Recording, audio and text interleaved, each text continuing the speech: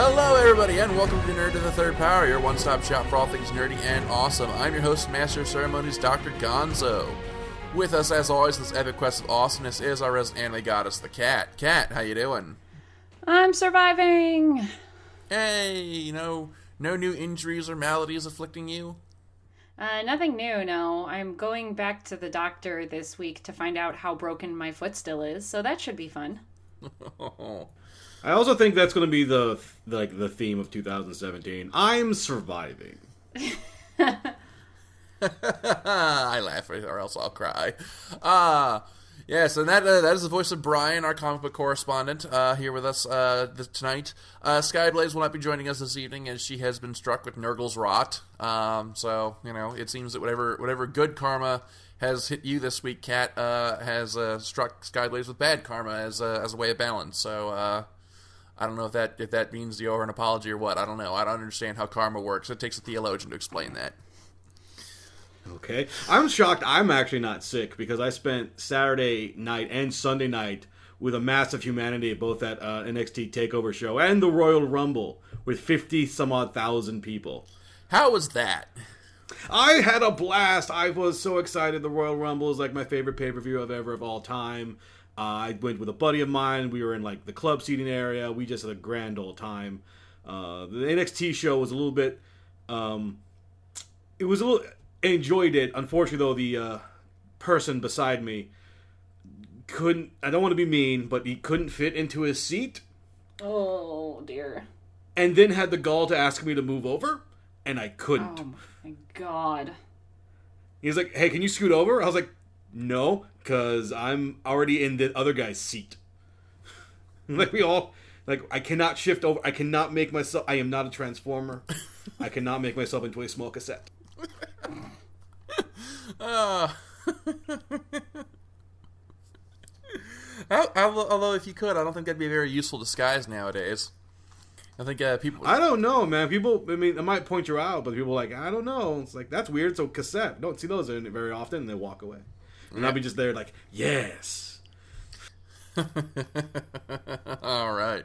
Okay, well, we got a fun show for you today. Today we are discussing, what are we discussing? Yes, Harry Potter, the recent spate of new Harry Potter content that has been unleashed upon the world. J.K. Rowling evidently needs to buy a third home in the Hamptons.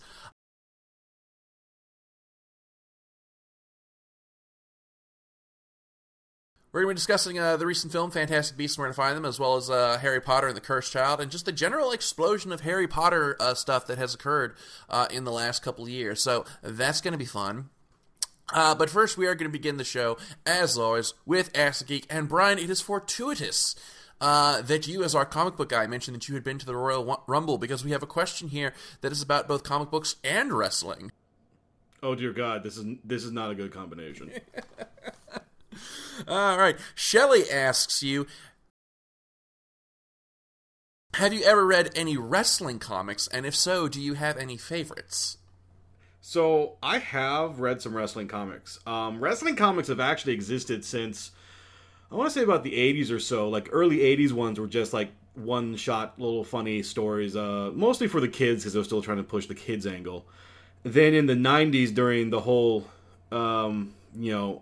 Attitude Era, and also in the comic book world they call it the Dark Era and stuff like that, there was several comics that came out like based around different characters like The Undertaker, I think like Steve Austin, Kevin Nash.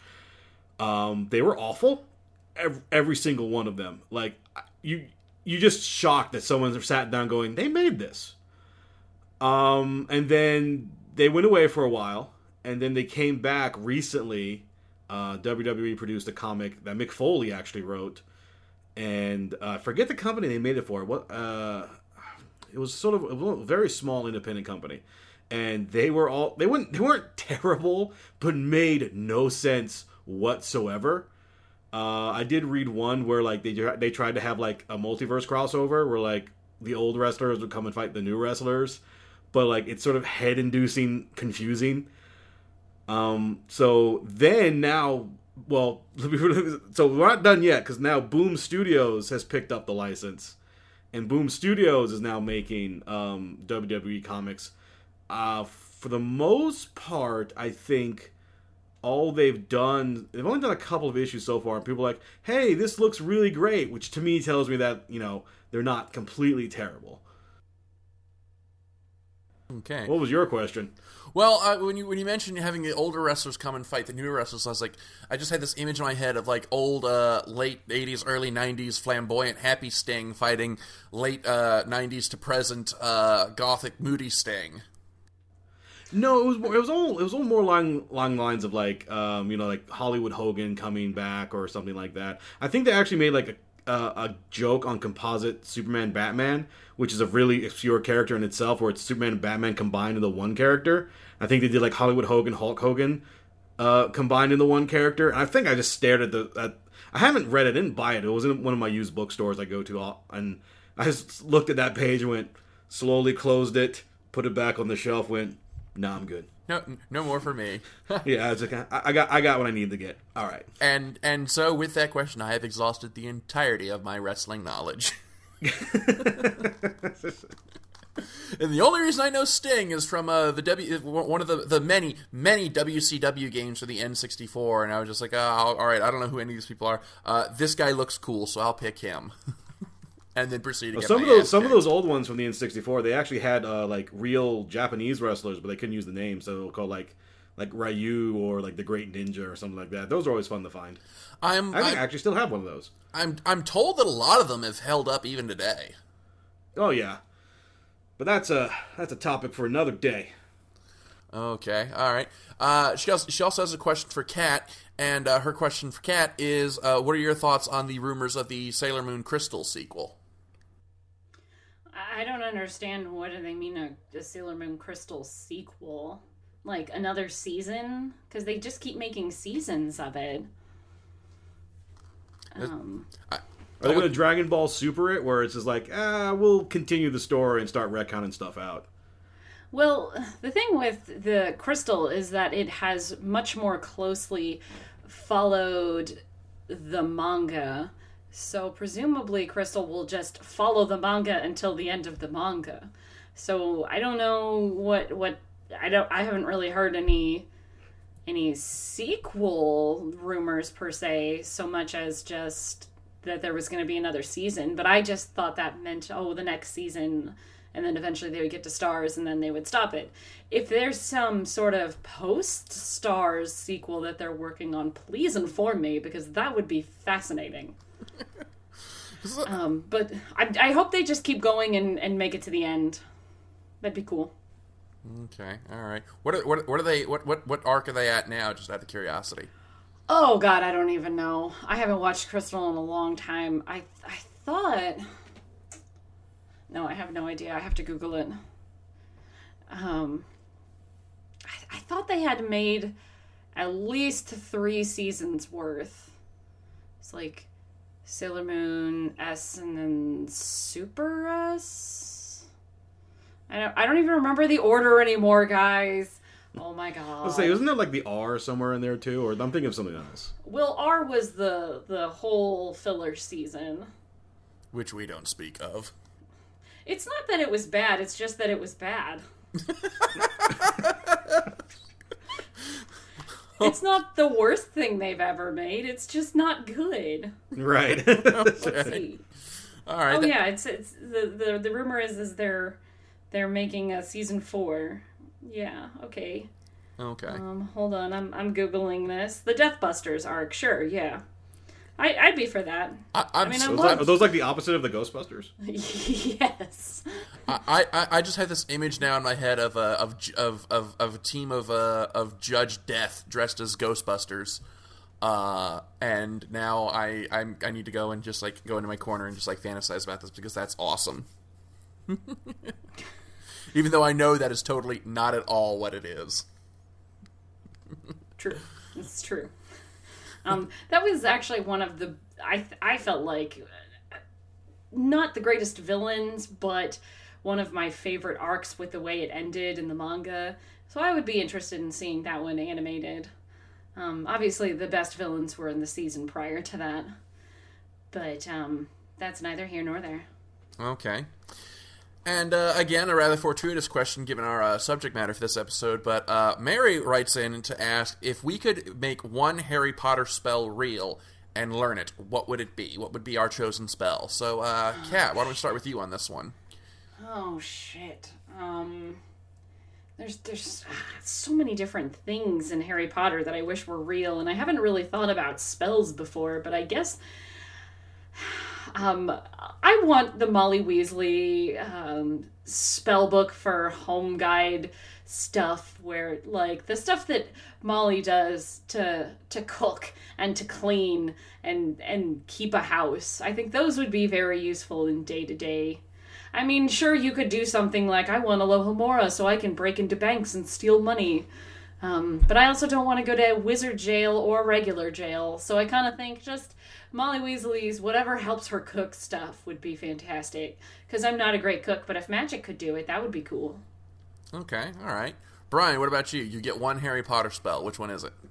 I don't even remember half the spells. I don't remember, like, maybe one spell. It's been so long since I've paid attention to the franchise. Was there a Hadouken? Can I do it a Hadouken? Am I thinking of the right franchise? Yes. It was a very rare spell, though. It was one of the forbidden books in the forbidden section of the library. Hermione does look it up, and it says Hadouken. Ah, okay. Huh, well, there's no chanting, but you need to duck and lunge forward, step forward, and then throw a high punch. With your wand, though, and then it shoots out a ball. And if you do it right, you get a 2-hit combo out of it. Yeah, that's an awful joke. Cue the legions of Street Fighter fans writing to tell me how I got that input wrong. It's low punch, not high!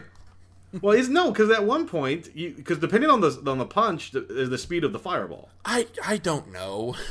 I haven't played a Street Fighter game since, like, the one in the bowling alley when I was like a 10-year-old kid. All right, so Kat's the only one that has spell knowledge. I'm doing Street Fighter moves and correcting your inputs of it.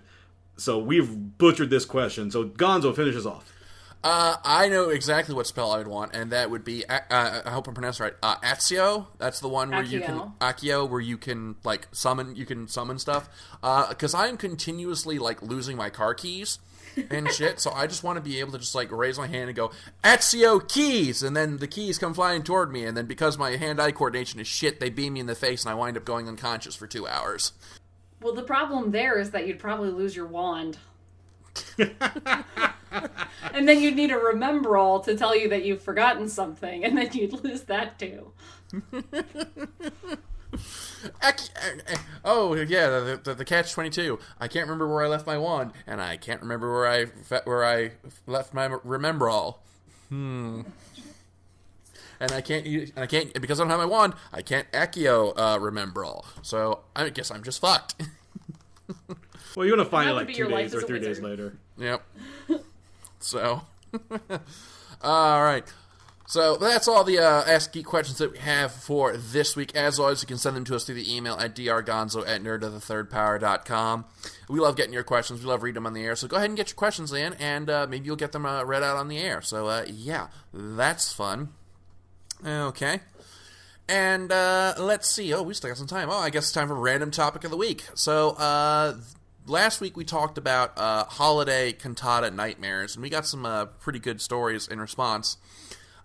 Jonathan sent us a tale of from when he was a kid. He had to sing the end cantata solo, and in the intervening weeks between rehearsal and the final performance was when his voice had started cracking. So he spent the whole solo going, "Oh, holy night," with his voice fluctuating. Sorry, we laugh at your pain. He says when I went for the audition, I had a straight soprano voice like an angel, but then by the time the performance came around, I sounded like I was choking on a chicken wing.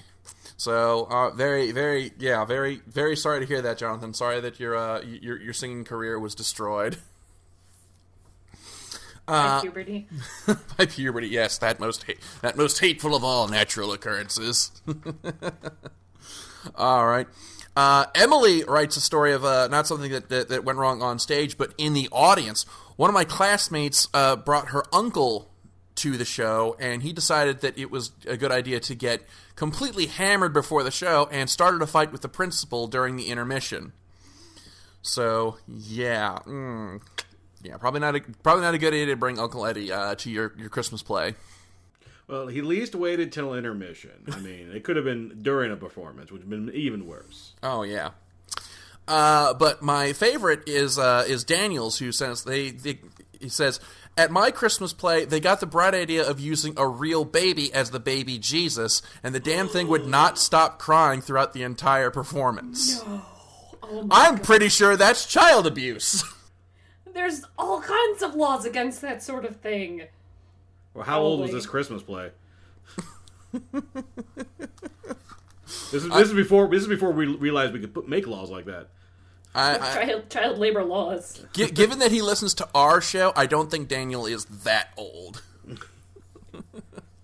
Yeah. Oh, when I was in school back in 1892. Yeah, no, I don't think that's the case here. But yeah, I'm pretty sure that's child abuse, and I hope your principal got a nice little visit from the Child Protective Services the next day. At least I think that's how that works. I have no idea. Because I don't have kids, because it's... Just the law in general. I hope he got a visit from the law. Yeah. I would know. I don't have kids because that would be a sign of the end times, would be for me to actually procreate and breed. So, yeah.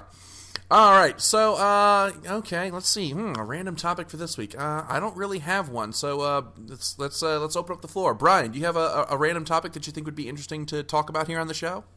Not necessarily a random topic. I will tell you, not really a story from the weekend, but I don't know how many people go out to sporting events, but I will tell you, like, it's one of the greatest feelings in the world when you get there, and when you're having a great time during the show. It's fantastic.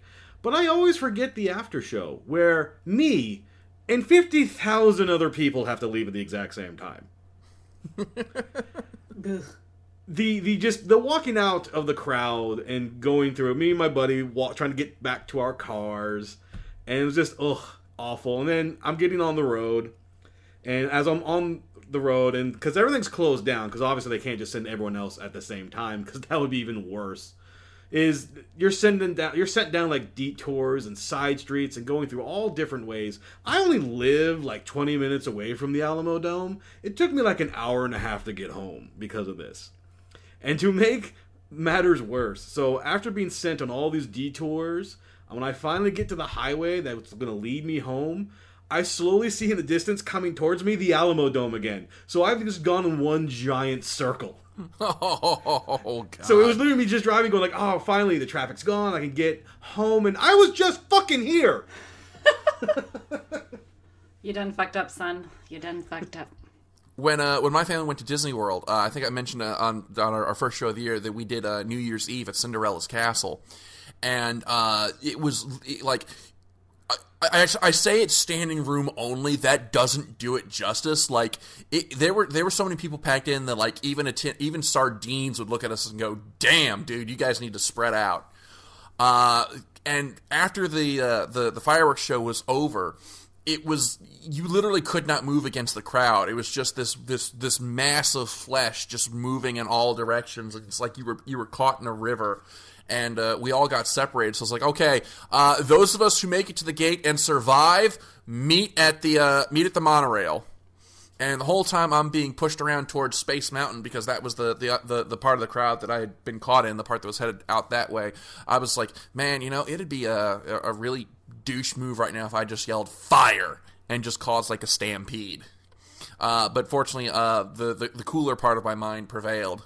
So, all right. So I guess that's the random topic of the week this week, and is crowd management. What are some things that you could come up with that might make the post concert crowds a little easier to manage, or things that you would like to be able to do to avoid crowds? I can tell you, everyone. Aside from that, because we really don't want to send anybody to prison or have to be called for any character witnessing. So, Kat, what about you? Now, you actually used to work at a venue.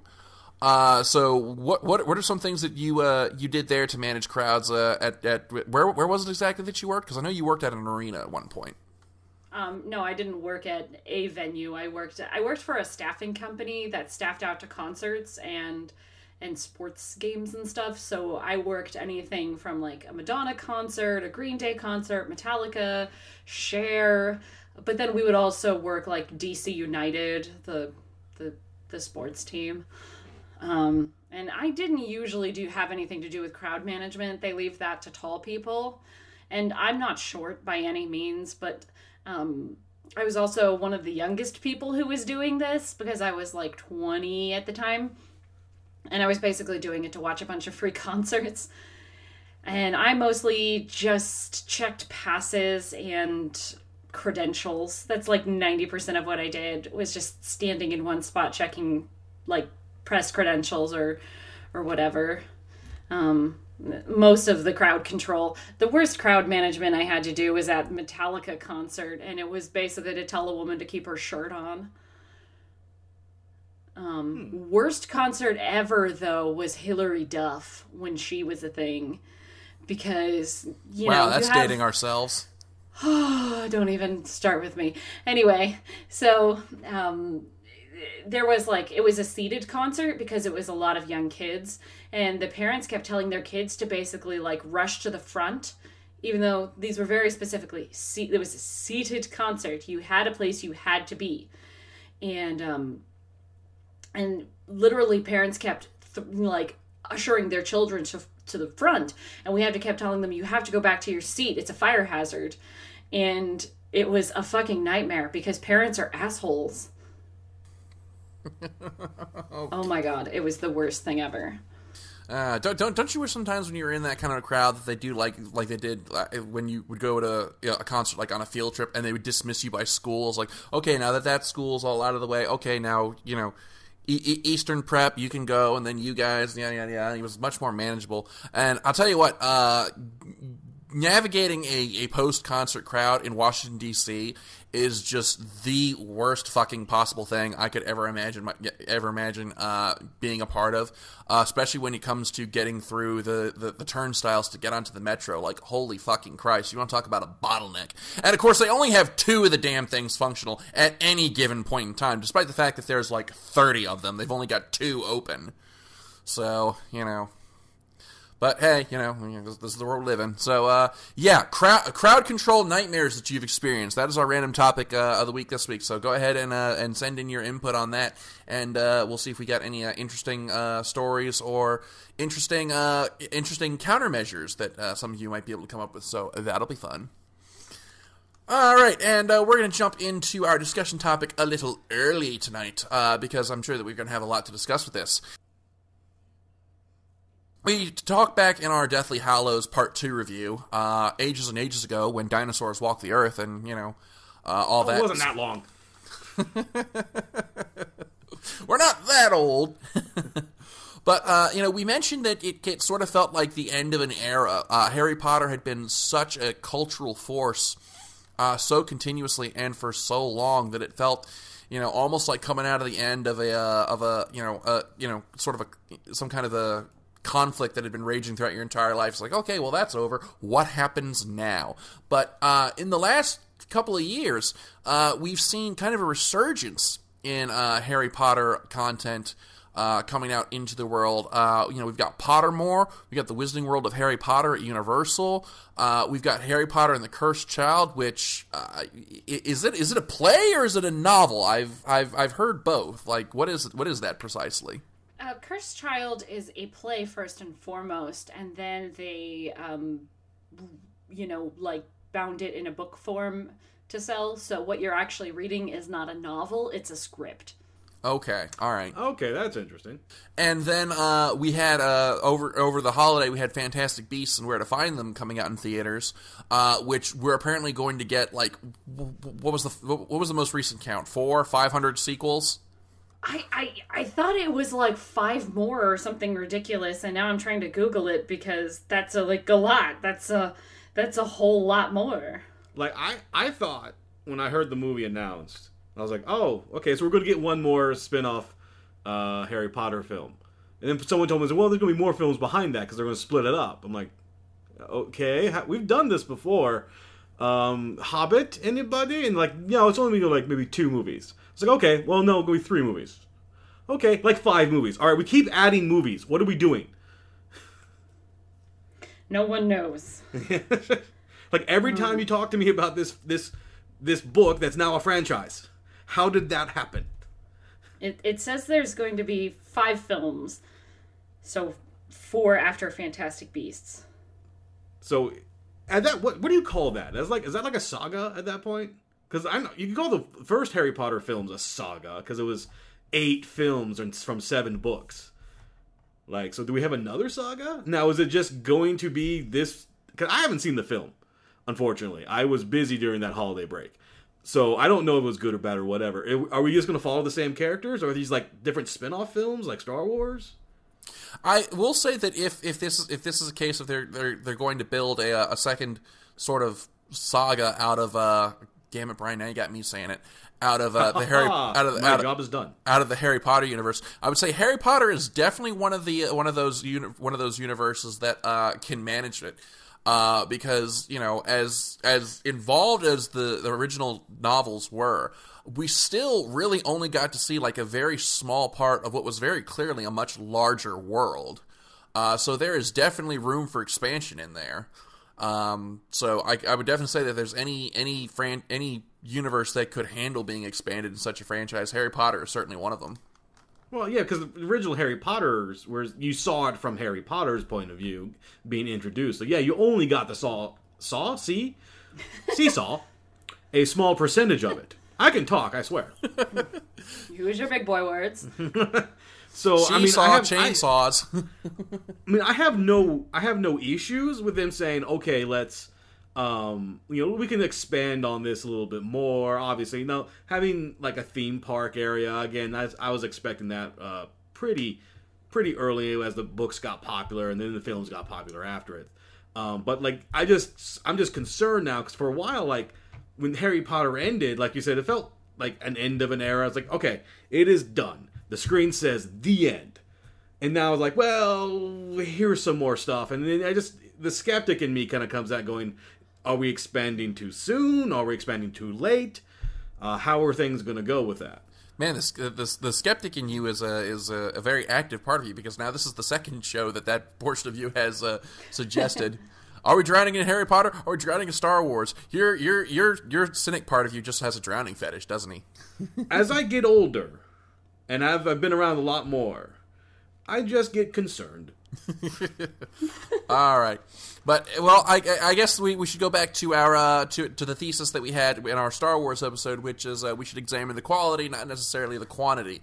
So let's start and talk a bit about Harry Potter and the Cursed Child, the much anticipated continuation of the Harry Potter saga, featuring the Holy Trinity as full adults with lives and families of their own.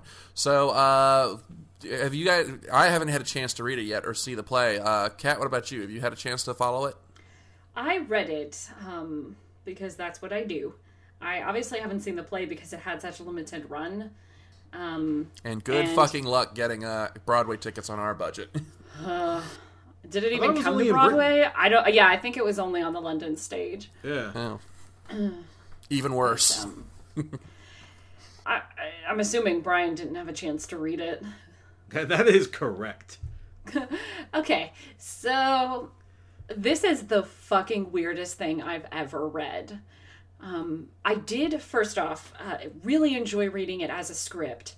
It was very different to read it as a script rather than a book. It really left a lot of the visuals to the imagination, especially because I've read a lot of Tolkien, where I'm kind of used to having every single detail described to me, and that's very tedious. And so it was nice to have... And the third button down on his collar was inlaid in ivory and jade. Yeah, get on with it. And the blades of grass were bent just so. Yes, we understand, Tolkien. It's very important that blade of grass be bent just so. Anyway, so it was kind of interesting. I felt a little lost at times because I didn't have quite enough of a grip of what the magic should look like, or what certain scenes should look like. But because we've had all these other movies, there's a lot of settings and characters who we already know what they look like. But because I know this is based that this was a play and that they cast people for it, I did go online and Google all of the actors that they picked so that I could get a better image in my mind of who this was being not written for, but, you know, who was playing this person. So it was kind of different to have, you know, different faces on it. There was obviously people freaked out about Hermione, grown-up Hermione, being played by a black woman, which I didn't really care at all. But it was interesting to have the different visuals, because I would try and picture, you know, a grown-up version of the actors that we knew from the films, and then try and mesh that together with the actors that they chose for the play and try and make that work in my head. And it doesn't always at times, but yeah, that part was weird. Very different to read it as a script, but I liked reading it as a script. Sorry, go ahead. I was going to start talking about the story. Oh, which is exactly what I was about to start asking you about. Great minds think alike. You can segue into it if you want. I think we just did.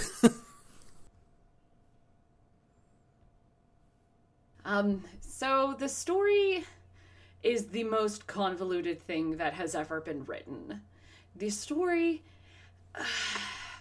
I love Joe Rowling, but this is fan fiction. This is some crazy-ass fan fiction that somebody wrote, and Joe stamped her name on it. Otherwise, I'm worried about Joe's writing, because this is crazy. And I'm pretty sure, I don't know if she collab-wrote it with someone else, but this is the most insane thing I've ever read. It is definitely fan fiction. It centers around mostly Harry's son, Albus, who, when he goes to Hogwarts, is actually sorted into Slytherin.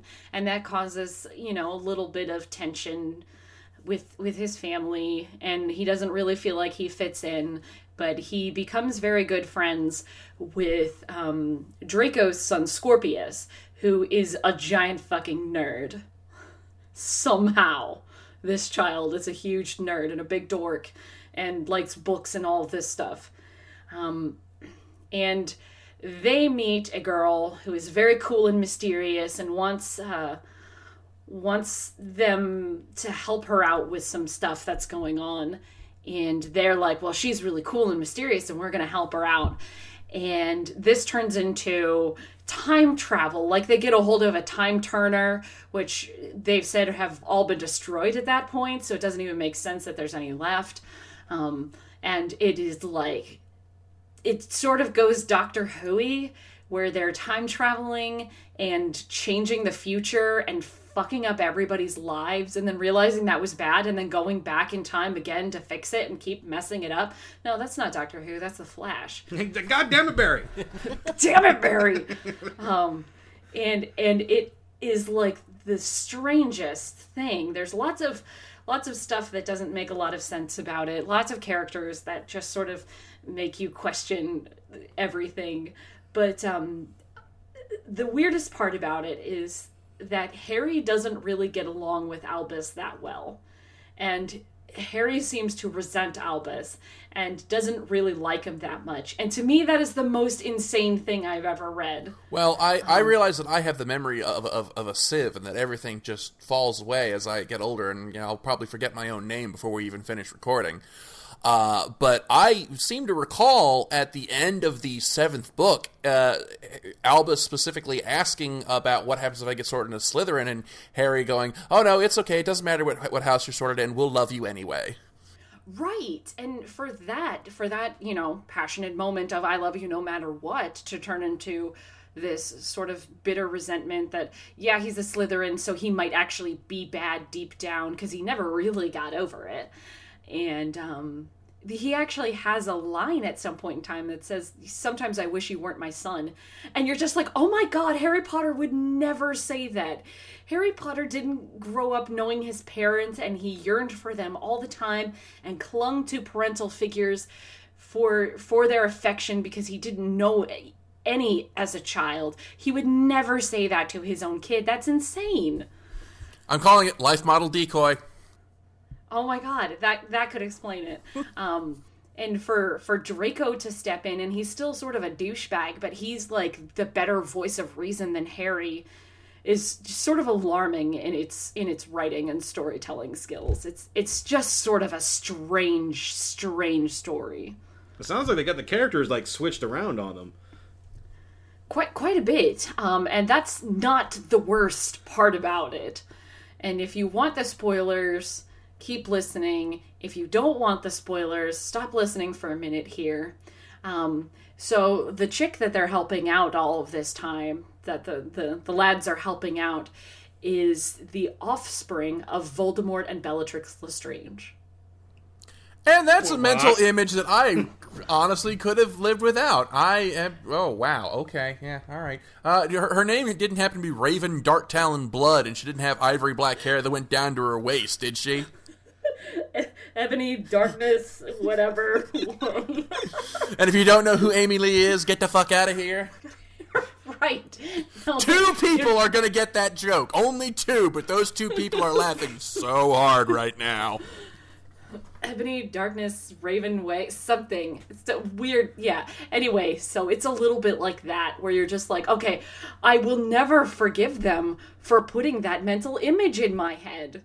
There is no reason why I should ever have to picture that in my head. That's like Norman Osborn and Gwen Stacy. Why? Right. Well, now I'm just sad. Oh my god. Yeah. And that particular character, I can't even think of her name because I've tried to burn her out of my memory. And of course she's a manipulative villain character because, you know, in a story about kids that aren't like their parents, here's the one who is. It was just, again, I can't get that image out of my head, and it's just, ugh.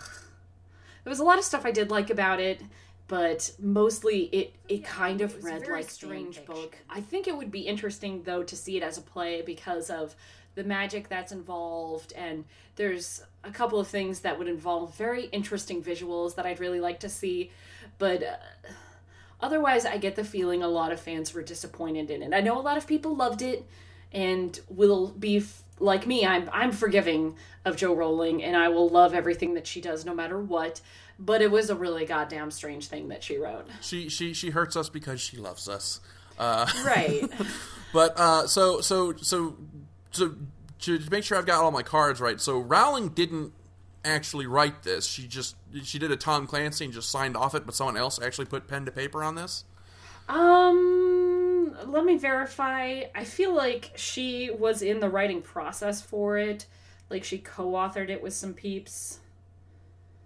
But I don't feel like she was the only author on it. Hold on. And like as she's looking that up, this kind of goes back to my point about me being concerned about expanding stuff out. Because the more you expand something out and the longer it sort of exists, the more likelihood and mathematically things are just going to be weird and or bad.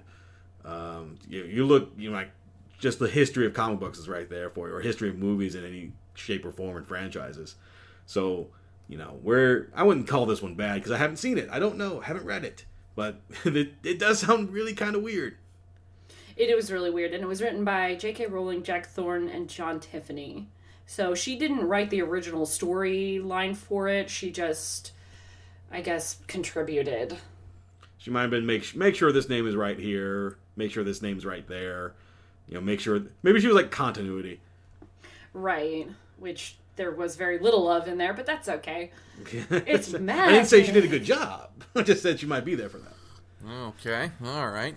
So now let's take a look at the other big major Harry Potter property that came out in the last year, and that's Fantastic Beasts and Where to Find Them, which was a complete departure from the established setting and characters of the novels, following a completely new set of people who are thoroughly befuddled by the circumstances in which they have found themselves, and they bring their shenanigans to New York. So, Kat, did you manage to see Fantastic Beasts over the holiday? I sure did. Okay. Now, wasn't it's like 1920s New York, though? It is. It is a period set piece. I think it is the 20s, because it's all Flapper era kind of stuff. Uh-huh. And it takes place in the era of Grindelwald. And if you haven't read or watched Harry Potter in a while, Grindelwald was the guy who had the Elder Wand for a long time. He had, I believe, stolen it from John Hurt. He had stolen it from John Hurt. What the hell is his character name? I'm totally brain farting. It doesn't matter. He's John Hurt. Ollivander. I guess. I seem to remember. But Grindelwald had the Elder Wand and was pretty much the big bad in the wizarding world for a very long time. And he was also, in his youth, very good friends with Albus Dumbledore. So in the setting of Fantastic Beasts, Grindelwald is on the loose. He's doing a lot of bad things in Europe, and that is the setup. The actual story is about Newt Scamander, who is the author of the book Fantastic Beasts and Where to Find Them, which is a textbook that is, or maybe not a textbook, but it is a book mentioned throughout the original Harry Potter books. And he has come to America with his trunk, his suitcase full of all of these creatures, magical creatures.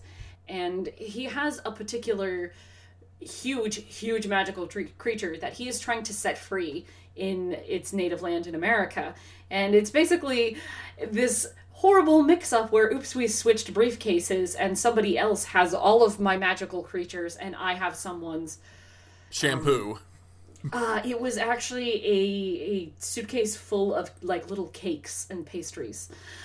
Not the worst mix-up in the because this was pre 9/11 when you could take baked goods onto an airplane. He came by boat. Oh well, okay, that completely ruins that joke. And it was a switch up, not in like on the boat or anything. It was a switch up with a person in a bank. When Newt has a little creature called a Niffler that keeps escaping and going and stealing stuff because it's a hoarding kind of magical creature that's super adorable, but it wants to hoard all of these like jewels and money and stuff. So it keeps escaping, and it tried to rob a bank. Hilarious. Like you do. Right. This is a stick-up. Put the money in the sack of holding. Exactly. So it started off, very, very charming and very cute. While all of this stuff is going on, and he meets some characters who are from Maguza, I think is what it's called, the magical Makuza, the Magical Congress of America, whatever it's called. I'm totally brain farting on all these things today. And because he is unlawfully transporting stuff and he is unlawfully using magic in front of muggles very indiscriminately, they try to arrest him basically, and that doesn't go so well for them. Meanwhile, there is another character, and the fuck is his name? Is this Colin Farrell? It's Colin Farrell. His name is Colin Farrell. And he is working with some kids, specifically one whose name is Credence. I can actually remember his name. He's trying to have these kids help him track down this particular unusual type of creature that it's really hard to explain, but basically he thinks that Credence's younger sister might not be human, and he's trying to get Credence to spy for him. Now, Colin Farrell's character is also part of the Magical Congress of America, and so he's ends up butting heads with Newt when he meets him, and things are crazy, but it's very cute, very funny, and a little weird, a little dark at the end, but it does capture the Harry Potter feel without feeling like it's totally just another Harry Potter film, because there's no Harry Potter in it. Obviously, we haven't seen any of these characters before, except for Grindelwald, obviously, once, and the setting of it is really great. The characters that they have introduced for it are fantastic, especially Colin Farrell's character. It's really, really quite a pleasure to watch him just be kind of a douche all the time. He does play those very well, but it sucks because I like Colin Farrell. He does play those characters well. Yeah, the visuals of this, by the way, were stunning because obviously with a movie called Magic Beasts and Fantastic Beasts and Where to Find Them, there are a lot of magical creatures in it. And the cool part, where all the visuals get really, really good, is that Newt's suitcase you can open it up and he can actually go down in it, and it's basically like the TARDIS, where it's bigger on the inside, and he has whole landscapes for his creatures. So he's got like a whole desert in there for a desert creature and a whole jungle in there for jungle creatures. And he's just got probably thousands of different creatures in there. And they are a treasure to watch. And the way that he interacts with them is great. My only real beef with the film, other than the plot twist at the end, is that the character of Newt Scamander is like a really shy version of the 11th Doctor.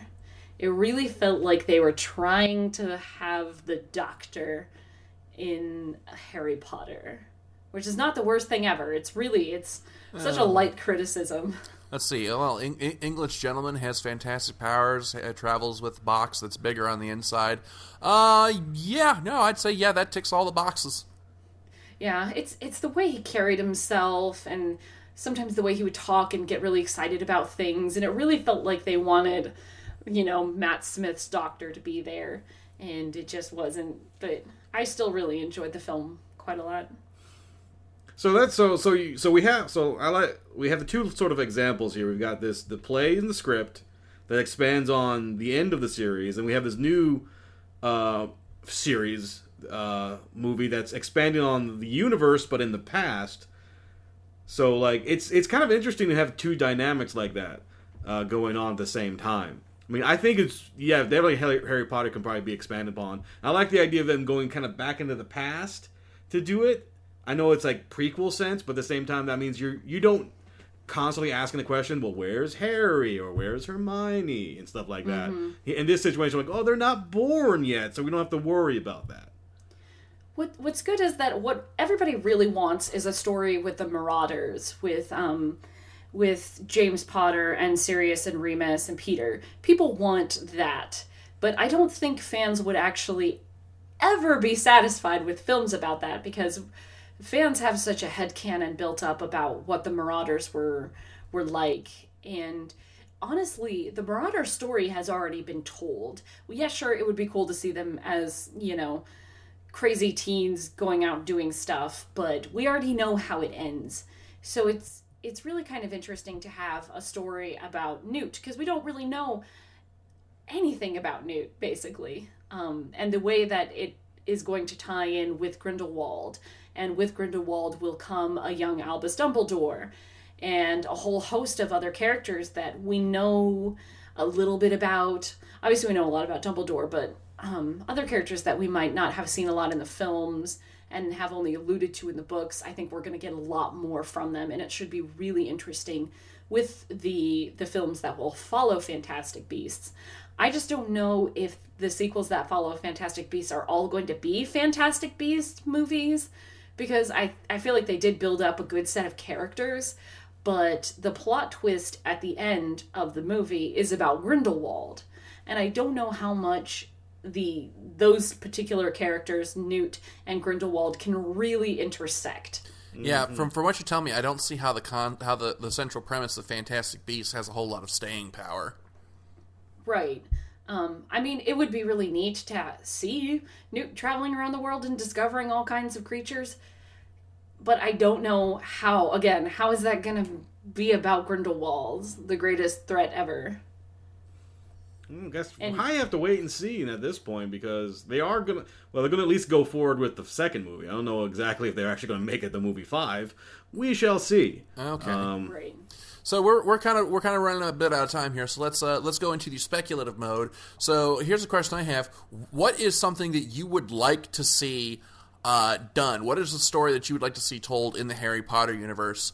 And I tell you what, I would love to see. I would love to see a book or a film about Mad Eye Moody in the first war against Voldemort. Because Oh my god. Yes. Mad Eye Moody is like, he's like Judge Dredd and Boba Fett and every government conspiracy theorist ever rolled into one. He's the most paranoid, badass son of a bitch in the whole original series, to my mind.